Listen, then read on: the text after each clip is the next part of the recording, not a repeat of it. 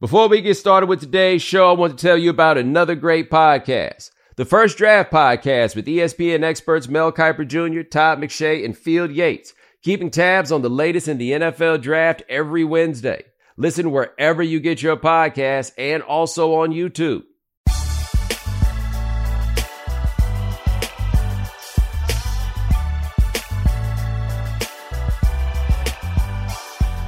Ladies and gentlemen, welcome to The Right Time.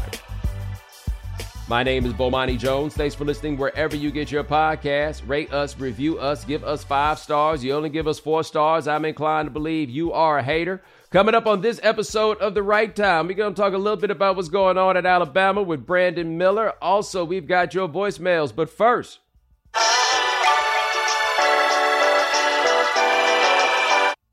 Jake Paul got his ass kicked on Sunday. I just wanted to throw that out there right fast. Some of you may not have been aware of that, and I think people think I'm happier about him getting his ass kicked than I actually am. I really do, right? Like, there were blog posts, Bomani Jones delights in Jake Paul, and I really delight in it. Like, I don't get anything out of that dude losing. I wouldn't lose anything off of that dude winning. Look, this is where I think people got it wrong. Jake Paul snapped at me in part because I asked him what would happen if he lost a fight. And he's like, I don't even think about that. He went into super duper fighter mode. But see, here's the thing. I don't think of Jake Paul as a fighter. And I don't mean that as an insult. I mean that I think of Jake Paul as a promoter. Like, I think of him as somebody who sells. And my question was about, how does this sell if you lose? And you could say that a boxer never thinks about losing. Okay, fine. But a dude that's selling is always thinking about plan B. And so that's what I was trying to figure out about the dude. But here's where I got to give him a certain measure of credit. I got out there on Game Theory talk about he was fighting a legitimate boxer. And a lot of us had parroted this line that he was fighting a legitimate boxer, this Tommy Fury dude. Man, Tommy Fury ain't fought nobody. I think he got like 6-7 fights or had going into that. No terribly different than Jake Paul. He's a reality television star. He just canned to a dude that was the heavyweight champion of the world. That's it. But we fell for it too. Like, his hustle was so strong. Like, he actually had me out here thinking that this dude he was fighting was a boxer. Like, I didn't think he was like a world champion level boxer or anything like that. But he barely a boxer. He just related to one. That's it. Bruh. Like, Jake Paul got us. Except that, not really a boxer. Put the paws on him. My man was talking about he was sick twice in camp. Shoulder got hurt. Okay. It don't really matter, dog. It don't really matter. You took that L. That's all it is. I'm sure he made a lot of money out of it. But see, that the thing that's interesting about a dude like him, right? You could view him as like being some kind of like totally shameless hustler, and all he cares about is getting his bread, and there's going to be a rematch or whatever it is. You saw how hurt his feelings were, right? And I'm not judging him for that. If I got my ass kicked in front of the world, my feelings would probably be hurt too. But don't think for a second that cat ain't out here trying to win and that he doesn't have like some competitive part in him. Oh no, he is embarrassed right now, because nothing's more embarrassing than getting your ass kicked in front of people. I mean, if you think about it, think about every time you've seen somebody get their ass kicked in front of people. It's been embarrassing. The person who took the L, certainly embarrassed. May not have come to school the next day or the day after that. In some cases, may have transferred schools altogether. I went to college with a dude who was once made to jump out of a second floor window, never to be seen again. Yeah, it was a tough situation. I actually feel bad for the dude in retrospect. Someone who may have been a legitimate crazy person kicked in his door, alleging he did something that he is adamant that he did not do, but he jumped out the window. And the only other time I ever saw him, I think it was 2 days after I was walking across campus, he was talking to somebody, and all I heard him saying was, man, you got people making you jump out of windows. And so the dude, old face, that's what I called him. I don't know what anybody else called him. He had a real old face. Never to be seen again. All I'm saying is that was terribly embarrassing. Like that's where Jake Paul is. He took something terribly embarrassing. There we go. I've already talked about Jake Paul more than I intended to talk about Jake Paul, but I was doing the rundown of what I want to talk about. And Parker's like, oh, you're not going to talk about Jake Paul? And it's like, damn, I guess I kind of got to, right? Like, we're linked now. I guess that's what it is. But I ain't really about giving that dude too much shine. I didn't realize this, Parker. Did you know that our company was going to be broadcasting that fight? No, that was a shock to me when I looked up and realized I could get the fight for free. And I was like, oh, that's the only way I was going to watch this thing. I wasn't watching it at all. That was never something I was interested in doing, but I didn't realize we was in on it. He had been over there, he getting that Showtime money. Like, that's the only thing that does bother me, is that what he is offering is sports for people who aren't sports fans. And I don't care about that. You know what I mean? Like, it's just not, there's so many better boxers that I don't watch. And so, no, I'm not interested in watching him. I can't imagine that watching like the actual fight involving him to be interesting, and I don't find him to be personally compelling. But people were on it, man. People in my office like, yo, I got to go watch this. Yeah, I really, like, it's worked. Like, you can say what you want about it, man, but the game he running has absolutely worked. Like, I was shocked when we were doing that story, like how many people cared about him, like the visceral reactions that he generated. And it's largely parents who hate the dumb things their kids like. Like, that's a significant part of it. But no, like, he had the game going. But again, I'm not saying this to stun on the dude. I'm asking this sincerely. Now that he's caught an L, who cares? Like, when you felt like there was some measure of building action to it, I could halfway see how you fell for it.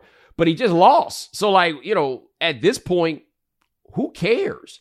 And if you do care, you really got to ask yourself, the is wrong with you? Anyway, Sunday was a very interesting afternoon of NBA basketball. One, the Lakers in their game against Dallas. Now, look, Dallas going to have some problems because figuring it out with Luka and Kyrie. Once they got it, right? But those two dudes are just a little bit too similar in style of play. Not exactly the same, obviously, but just a little too similar. And we even saw with LeBron James and Dwayne Wade, when you got that kind of skill overlap, it can be a little tricky figuring out exactly how you're going to do it. But they were up, 27 points in the second quarter? And that lead was all gone by the third? Now, that tells me a couple of things. One, these Lakers are better Lakers.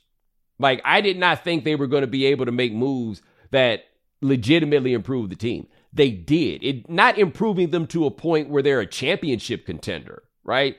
But they are a lot better, right? There's no way the team before those trades is getting down 27 points and winning the game. Two, interesting thing about watching the Lakers in that game. Anthony Davis winning, got it, right? And one thing about the way we view the Lakers, in some way their roster can be the same, but the way we view them ultimately be different, is if Anthony Davis is out here in go-get-it mode.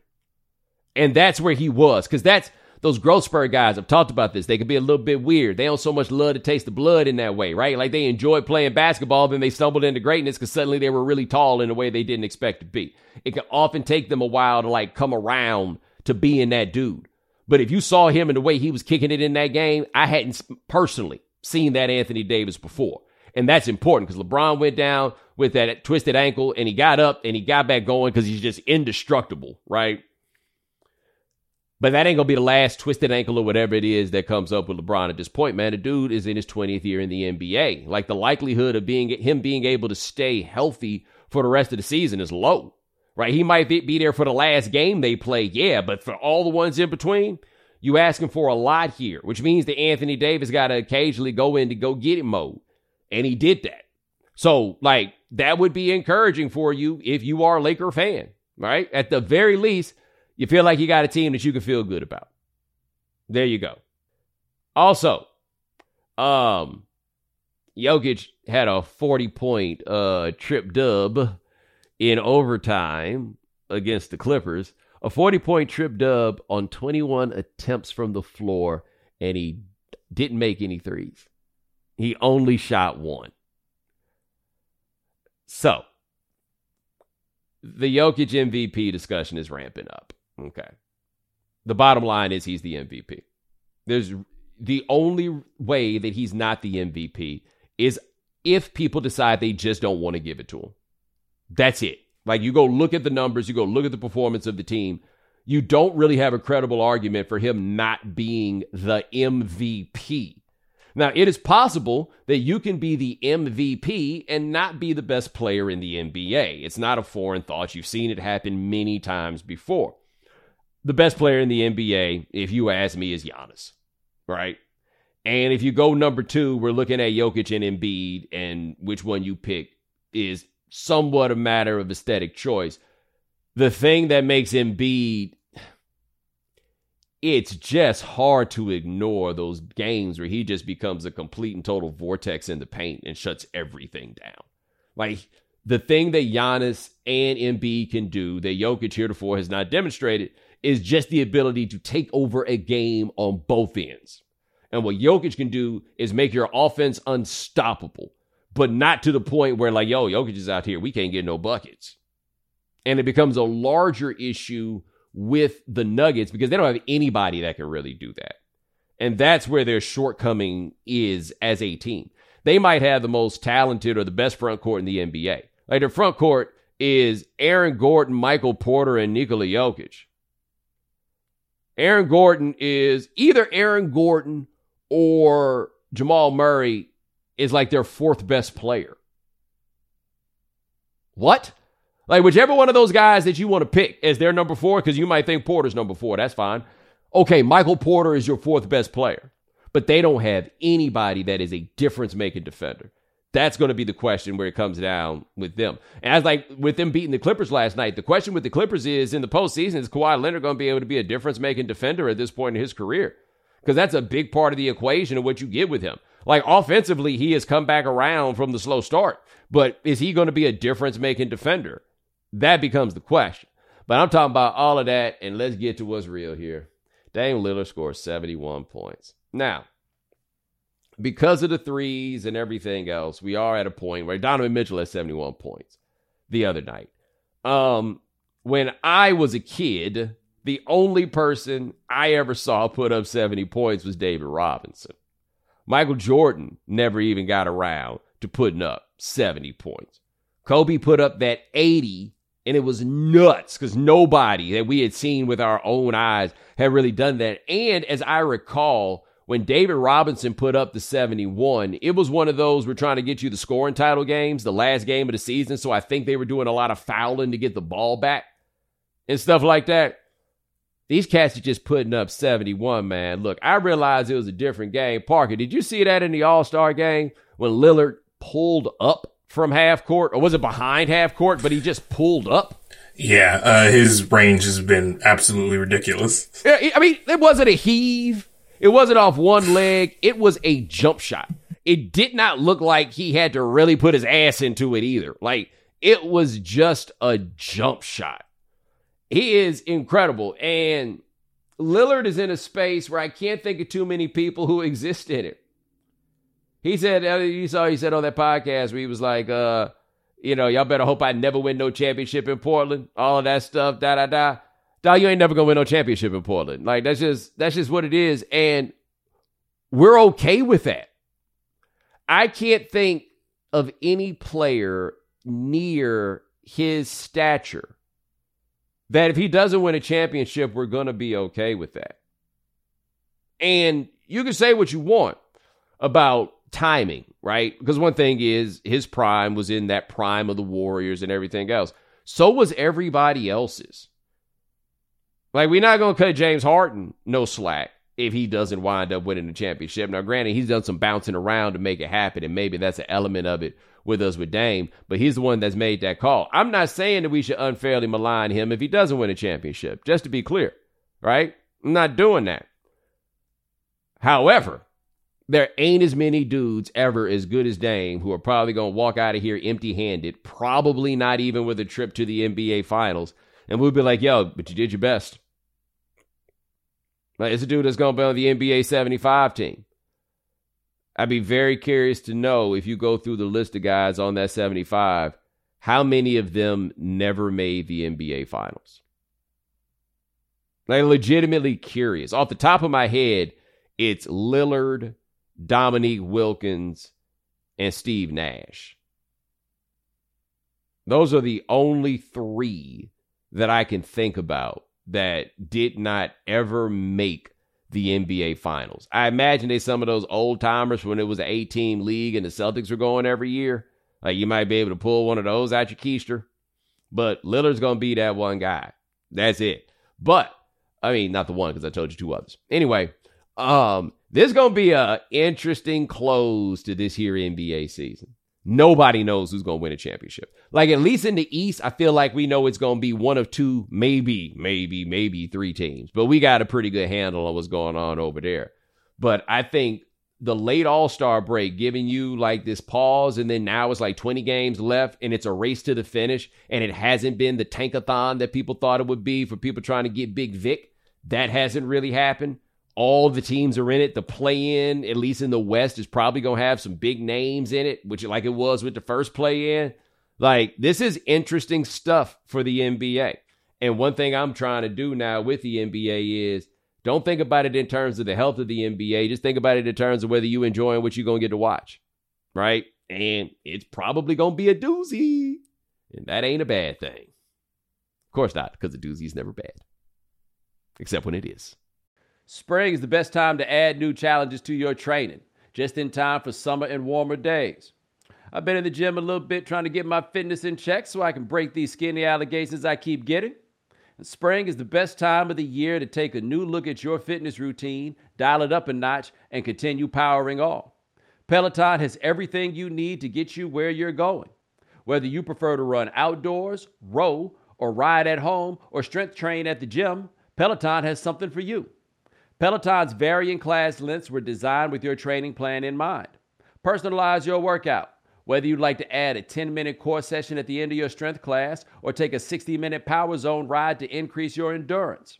Peloton classes are designed to help focus on your needs and goals while challenging yourself at every level. Now you can catch up on your favorite NBA games with NBA League Pass while you push yourself to new levels of fitness. Watch your favorite games and win your workouts with NBA League Pass on Peloton and visit onepeloton.com. Peloton All-Access membership and NBA League Pass subscription required. Hey, it's Kaylee Cuoco for Priceline. Ready to go to your happy place for a happy price? Well, why didn't you say so? Just download the Priceline app right now and save up to 60% on hotels. So whether it's Cousin Kevin's Kazoo Concert in Kansas City, go Kevin, or Becky's Bachelorette Bash in Bermuda, you never have to miss a trip ever again. So download the Priceline app today. Your savings are waiting. Go to your happy place for a happy price. Go to your happy price, Priceline. Okay, so this Brandon Miller story. I was on the radio in Raleigh on Friday with my guys, Joe Ovius and Joe Giglio, and I was talking generally about the fact that I don't know anybody who plays college basketball. Like by name, men's college basketball players. Like how many of them do you know? Dude, Duke got a 7-foot-tall white dude who plays like a guard. And America don't even know to hate him. You know what I'm saying? Like it's just different. Like the resonance that it has across the board is different. And I don't know any of these people because this never comes up at my job. You know, this is something that is completely different, I would say, than as recently as certainly 10 years ago, but maybe even 5, 6, 7, right? But there's nobody that we really know. And so I had gone through and looked at like a couple of mock drafts, and I had seen the name of somebody named Brandon Miller, who's at Alabama. And somebody had sent me the link to the story about Miller. And it had his name in the headline. And I was like, oh, that's interesting. There's a guy from Alabama named Brandon Miller who plays on the basketball team. And then I got in the story. And I'm going to admit, I don't really have the greatest handle on this story. And what I mean by not having the greatest handle, so apparently he got a text from his mans who told him to bring a pistol to whatever the place is. But it is also said that Brandon Miller may have never actually touched the pistol. And so I don't fully understand how you bring the pistol, but don't touch the pistol. But anyway, the allegation goes that the pistol was then brought and then a woman was shot. Right? And Parker, if I'm not mistaken, it was over a thwarted advance. That is correct, yes. So one of these gentlemen made an advance, stepped to this woman. She wasn't with it, and they wound up shooting her. Allegedly, yes. Yeah, which is the single most patently absurd thing, right? Like, this is a under the jail sort of situation. When you talk about that, like, I just can't. I can't get it. Now, Brandon Miller played in Alabama's game the other night. And apparently, they had been doing this thing in the intros where one of his teammates pats him down and searches him for a weapon, which they also did after all of this had swirled up. The reason I bring that up, that was really, really stupid. Okay? 19-year-olds have a way of being really, really stupid. Now, I am not saying this to use stupidity as an absolution from whatever responsibility Brandon Miller has for what happened that night. Okay? But I'm going to run this by you right fast. Let's just say somebody tells you they are somewhere and now they need a gun in that place. Does that sound like a smart place to go? Like, let's just think about it right there. I need my gun. Can you bring that to me? You should probably be leaving that place. And not to get your gun, just to leave. But hey, maybe you can tell yourself, I'm leaving to go get the gun, and on the way to the gun getting, you can cool off and you can get right. Maybe that's what it is. But do you realize how incredibly stupid it is for somebody to call you and say, bring me my gun, and you be like, be right there? Now, I did have someone make a point that I did think was worth considering, which is we are clearly dealing with someone who does not handle it well when being told no. And so when this person tells you to do insert thing here, I could understand perhaps how you felt to measure peer pressure to do that. I can see it, right? But I don't know from where I am that Brandon Miller knew that he was taking a gun to somebody so that person could kill somebody. I don't know that. I don't know what the hell he thought somebody would need the gun for, while also thinking it would be safe for him to go to the place, right? But I don't know what in the world was going through his brain. I don't. The police in Tuscaloosa said that the reason they didn't charge him is because there wasn't anything to charge him for. It feels terribly uncomfortable, for understandable reasons, that Alabama has the dude out there on television playing basketball. Like, imagine if you some kind of kin to this woman who was killed. What are you thinking as you're watching this, as you most certainly hold Miller responsible for what ultimately happened, right? Every argument for it being a bad look for Alabama, I totally understand. But my question is, what exactly are they supposed to do? And I personally don't have I don't know what it is that they're supposed to do. Because like I say, in the end, or at least right now, all we know is that dude did something incredibly stupid. I would say that he did something that is incredibly irresponsible. Do I think that he was intentionally facilitating a murder? I will say I don't think that's what he was doing, but I'm not arguing that he wasn't. I just don't know. Now, the folks at Alabama I would operate under the presumption that they know a little bit more than I do, right? I can only hope, because I can't even really say assume.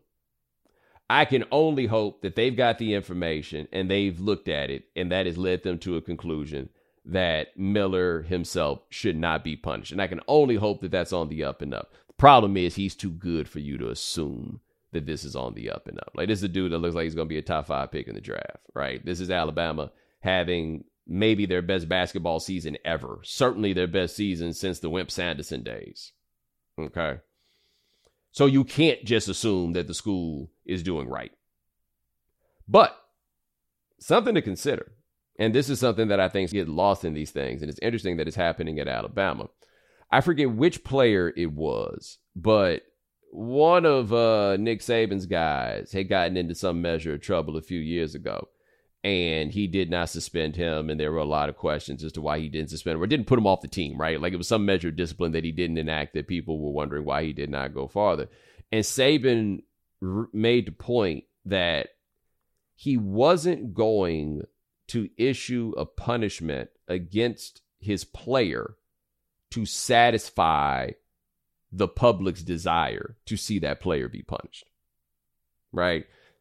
And part of his point and argument was that his program had a responsibility to look out for this player, even if this player has done something that he should not have done. They still have an obligation to him.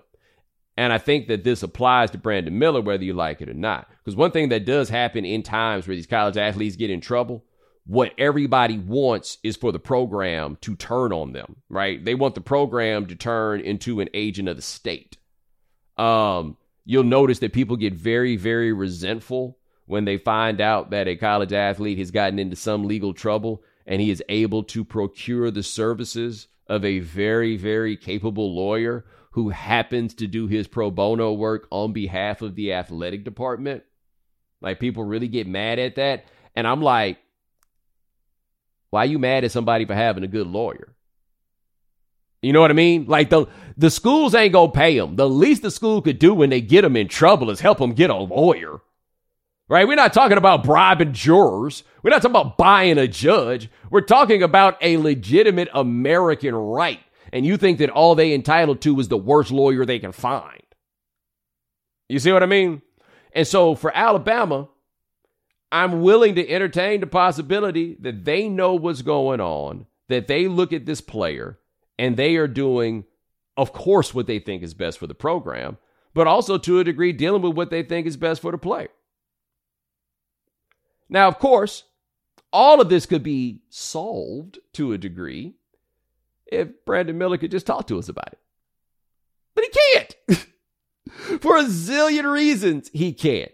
And for a zillion reasons, Alabama can't tell us nothing about it either, right? So all we know in watching this is I saw this dude's name in a story about a woman getting killed, and he had a part in it. There is a fair argument to be made. That's enough to where we just can't keep putting this dude on television, right? That is a fair point to make, that we just can't have this. But I don't know enough to know if that is fair or not to the dude. I don't know enough to know if this is a right play by the university. Right? Like, I just don't have the answers on it. And I think that this is one of those things where in large part it's okay to say, yo, I'm not really sure how they should handle this. But I'll say, if they made a decision that they did not want Miller on the floor out of respect to the family of the deceased, I'd say, okay, I understand that. If Alabama were to say they taking him off the floor just because people are complaining, nah, I don't really care that much about that. That is where I do believe the school has an obligation to the player that is greater than the obligation to y'all. The family, that one might be a slightly different discussion. We know you can't be on top of all the news and information of the day. No need for the social media feeds. We got you. Now, if you haven't heard. Hi, this is Peter Grant. I'm a reporter with the Wall Street Journal. I just wrote a story about the day of reckoning that's fast approaching in the office building business because of remote work.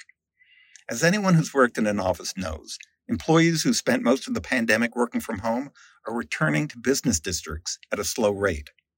That's resulted in more vacant space, downward pressure on rents, and now a growing number of office buildings have been defaulting on mortgages. This trend, of course, has been very painful for the landlords of office buildings, as well as small businesses that heavily rely on office workers. But the potential damage is likely to go much further than that in the U.S. economy. So let me explain. Like other forms of commercial real estate, office buildings are highly leveraged. In fact, there's more than $1 trillion worth of debt outstanding that's backed by office skyscrapers, suburban corporate parks, and other types of office property.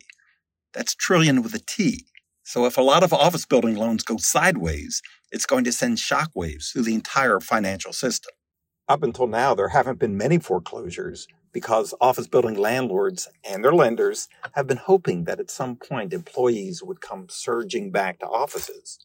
But in fact, the return rate in many big cities is only 50% because of new hybrid and remote workplace strategies that companies have been adopting. Landlords are now reconciling themselves to the fact that office usage will probably never return to what it was before the pandemic. And adding fuel to the fire, the spike in interest rates, has made it much more costly for them to refinance their mortgages when they become due. Conditions are likely to get worse in the coming years. Consider this statistic. Cushman & Wakefield, a big commercial real estate services firm, is predicting there will be 1.1 billion square feet of vacant space by the end of the decade. That's more than 750 Empire State Buildings, all empty. This is Peter Grant. Thanks for listening. Hey, man, can you imagine what it was like to be those landlords? They thought they were just going to be rolling that money over forever and ever and ever. And every time you start seeing about the push to go back to the office and where it comes from, this is a giant sector of the economy that just looking belly up. Like Midtown Manhattan is never going to be the same.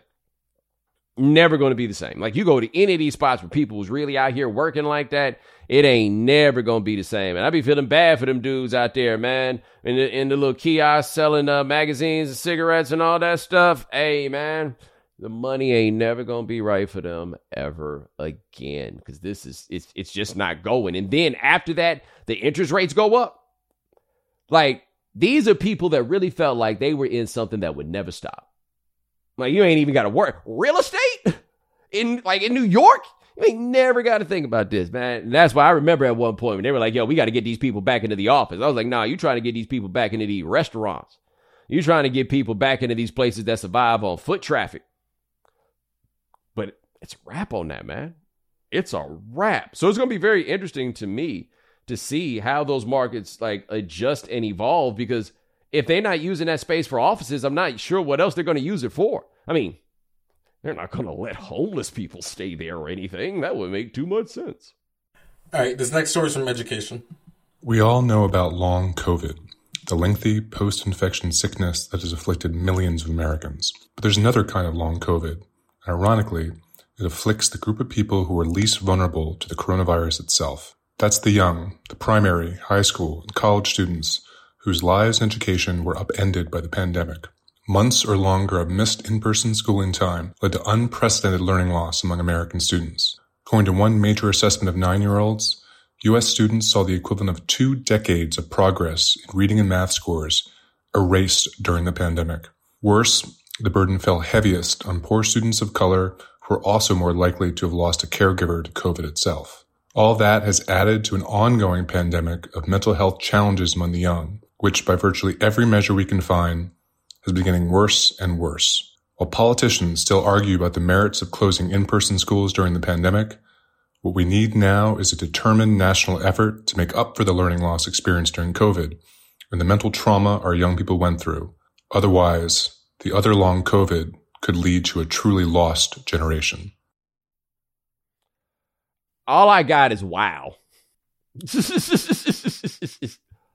Wow. And Parker, so I get this right. He's talking about the impact of long COVID there.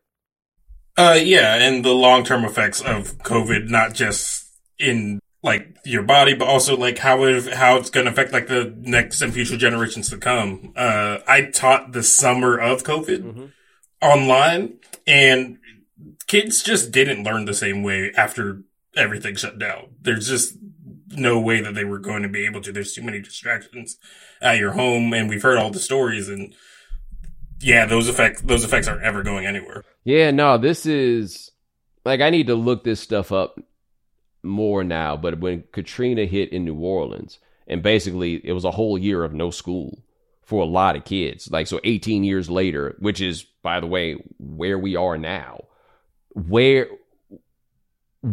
were the effects? Like, what did we have? Like, the research that's going to start, I'm certain that's certainly been coming from that in gradual points. It'd be very interesting to see what that is. But with like the having to go learn from home and all of that stuff and try to figure that out, like, these last 3 years have just kicked our asses, man. Like, in just about every way that you can think of. And so much of this, this is like mood stuff, like mental health, right? Aside from when we start talking about the physical things and we start talking about all these workplaces and everything else where they just can't get people to work because there's the dead people and the people who simply aren't healthy. Like, we got a lot to catch up on. All right. This last story is from The Environment. My name is Alana Akhtar, and I'm a senior health reporter for Insider. The Ohio village of East Palestine, located on the state's border with Pennsylvania, has experienced several nearby catastrophes that released synthetic chemicals into the environment, which has residents worried about chemical exposure. On Monday, an explosion at a metal factory 70 miles from East Palestine created a blast that injured at least 14 people. More than a dozen people were taken to the hospital for burn wounds, and a large plume of smoke was seen billowing out of the building. The explosion also caused a shower of molten metal debris to rain over the surrounding area. The explosion occurred within a month of the catastrophic train derailment, in which cars turned over and burned for days. Some cars contained highly explosive chemicals, so crew workers conducted a controlled release of the chemicals into the air and possibly into the water and soil. The chemicals contained in the train derailment include the human carcinogens, vinyl chloride, and benzene. These chemicals can be dangerous for people in high doses, and the Environmental Protection Agency is still in the, quote, early stages of risk assessment for the derailment, Karen Dannemiller, an associate professor of environmental health science at Ohio State University, told me. The EPA said on its website it has not yet detected dangerous levels of these chemicals in nearby homes, but some residents have reported animals in the area dying and experiencing potential signs of chemical exposure. Hey, man, this story's been brewing for a while now, and I could be wrong, but it still seems like, unless you're kind of extremely online, you don't really know what's going on here. But it's looking like Chernobyl out there. And early on, I think you may have seen it where there was a reporter who was trying to get out there and find out what was going down, and they was roughing him up and locked him up and everything else. Like, this is a thing where people are afraid of the water and everything else. Like, we have so many things that go on and swirl at any given point that we just can't keep up. Like, I don't think that this is something that people don't care about. I just don't know how much bandwidth people have to keep up with all the stuff that goes on. Like, I was thinking about this. And Parker, I know this will mean nothing to you because you were... Have you ever heard of the Iran-Contra scandal? I have. Okay, that's all I need. That's all I need. I just need to know if you heard of it, right? Yep. So the thing about the Iran-Contra scandal is, like, it really just boils down to some lies. Selling some dope or, operating in one sector illegally to get some money to help fund something else, right? Like, this was what this was. But it was a huge thing. Shut down the news, all the testimony, all of that stuff. It shut America down when Iran-Contra was a thing in like 85 and 86. Does Iran-Contra do a thing if it pops up in 2023? Like, I have no idea what it would take to truly rate as a scandal in this day and age. because this science fiction thing happened. And in one of them places where if it's an election year, everything matters in Ohio, right? It's the whole thing. It ain't really. And it's not that nobody's talking about it, but it is not being covered with the fervor one would expect, given like what appears to be the magnitude of environmental catastrophe that we've got there. Like, I mean, I wouldn't be surprised if we started coming out of here with like 3-eyed fish and honestly 3-eyed kids. And I'm not exaggerating. Like, it seems to be terrible, terrible. And a lot of y'all didn't know about it until you heard about it right here.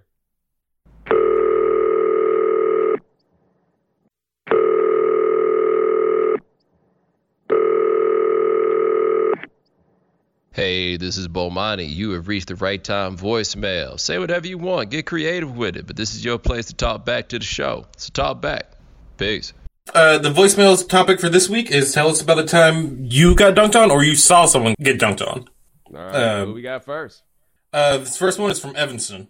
So I grew up in the suburbs of Chicago, northwest suburbs. Shout out to unincorporated Des Plaines. I'm playing high school basketball. It's my junior year. And we have to go to Evanston. Turns out my family's from Evanston, like my whole family. Like my last name holds power there because people on the court are asking me like, hey man, you cousin with so-and-so? And I'm like, well, yeah, I'm related to all of them out here. Anyway, I'm not a starter my junior year, but I'm getting varsity minutes. And on one play, like Evanston's moving the ball. They got a couple of guys who are getting D1 looks. And there's a guy who's 6'1" on the wing. His name was Davis Robinson. I will remember his name forever for this reason. So the ball gets swung to the wing.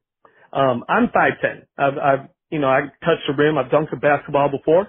Didn't do it a lot. Probably did it once in my life, but it was a big deal. But the ball gets swung on the wing.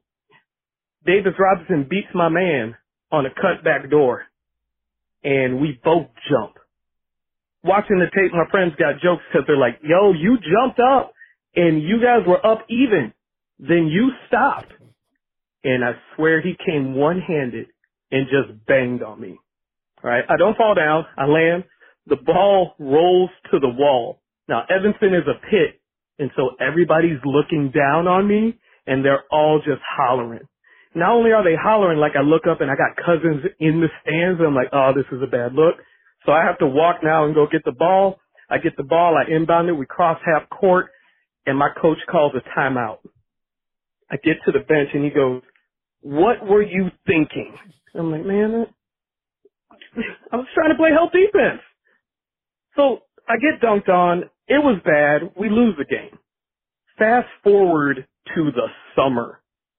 I am in a movie theater, nowhere near Evanston, like several towns over. And I'm there with the girl I'm dating at the time. It's high school. And I'm sitting there and the movie's about to start. And this dude whispers from behind me, just goes, hey, your cousin tell you about me? And I look, and sure enough, it's Davis Robinson sitting behind me. And I'm shook because I'm like, I can't get away from this man. But this dude goes on to tell me, he goes, your cousin didn't tell you. You were on the front page of the local paper after that. Oh no, they put it on the front page of him dunking on me. And it was bad because my head was like at his chest and he was just flushing it. Yeah, they did me dirty. And my cousins remind me every time I see him. Yo, to think that you had lived it down and Buddy he still kept talking he could have left you alone. He didn't have to say nothing to you at the movies at all. He tell you how I did him dirty. All right, this next person is from Michigan. Make mine quick, man. This was in Novi, Michigan at a powerhouse gym, right? It's a well-known gym in the area because the basketball court looks amazing, right? Man, on a random nighttime game, just the locals running 5-on-5, who walks in? 2-time champ Lindsey Hunter, right? He coming here with his sons is in the run. Man, this dude that I know actually called him out, and not only called Lindsey Hunter out, has the audacity to mention his JUCO and church league stats to Lindsey. Man, Lindsey bust out laughing. That man told him, man, you didn't do nothing in the league. I could take you. Man, old man fashion. Promise you, bro. This man tucked in his shirt and his tearaway pants. I thought, this is about to be over. Man, that was the fastest 6-0 I've ever seen. When they got to 7, that man did the Kobe ISO, said, get out the way. Bo, Lindsey dunked on this man so hard, he fell bounced like some old cartoon physics type stuff, looked him in the eye on the ground, and said, the next time you see a train coming, you better get bus fare. Bo, that man got up, canceled his membership. We ain't never seen him again. True story. Dog, I don't think I've ever seen Lindsey Hunter dunk a basketball before. I had no idea he was capable of such a thing. And apparently he had to let the homie know. Lindsey Hunter seemed like such a nice guy. Wow, by the way, Lindsey Hunter played 17 years in the NBA. Wow. I did. See, that's what you get messing with people. That's what you get. All right, and this last person is from Pomona. Well, Monty got a story about somebody getting dunked on, and this one is going to hit close to home because you'll know about it when I start talking. I can't say any names because it's badly for one person, and there could be charges associated with it. But I grew up in Pomona, California, and this is back in the mid-'90s when we used to do the runs over at Pittsburgh College. Obviously, you know about that. So there was that open gym that folks would go to, and one of my buddies was playing. He actually is a cat that is one of those guys that could have got to the NBA, but ankles happen, politics happen, and things did not work out for him. But long story short, he spent a little time at Long Beach State, spent a little time in a school in the South that had a couple of runs with summer league teams that just never made it to the league because of quote-unquote politics. But anyways, it was one of these open runs on a Saturday, and we were out there, and there was a guy that was, he was a student at one of the schools. He was about 6'3", 6'4", but he was a ball player, but he wasn't a ball player, a D1 level ball player. So he was talking that talk, and my boy, who was very good, wasn't really putting forth the effort. You know how it is. Like, guys are just trying to get a workout in the summertime. They're not really trying to ball, but this dude got to run in his mouth about how good he was in comparison to my guy. So anyways, comes down, hit the three on the dude. The dude's still talking mad yak. And he's like, all right, man, it's time to shut this dude up. So the next time he gets the ball, he literally takes it inbounds, dribbles up the court. The dude is guarding, he's yakking and saying, I'm about to dunk on you. I am about to dunk on you. I am about to dunk on you. And the guy is still talking, playing defense as hard as he could. But my man takes it down to the block, one step, drop step, yams on him. He yams on him so bad that the dude tried to block the shot. And it was that picture perfect one where his hands are in between the dude doing a 2-hand tomahawk on him. So he gets dunked on, and he said, I told you I was going to dunk on you. I told you I was going to dunk on you. And the dude said, yeah, you told me that, but it's different around here. You know how those dudes in Claremont are. They start trying to talk like they're from L.A., but they're not. So he starts talking. He gets up on my man, runs up on him, swings on my boy. My boy ducks. Punch misses. My boy swings on him, knocks him out cold. Lights out. My man is on the court. He's going. So he not only got dunked on, but he got dunked on, talked some shit, and then got knocked out. It was that bad. All right, Bomani. Right. Yeah, dude, that's a series of L's right there. Banged on and banged on. Yikes. But, let's say, sounds like he had it coming.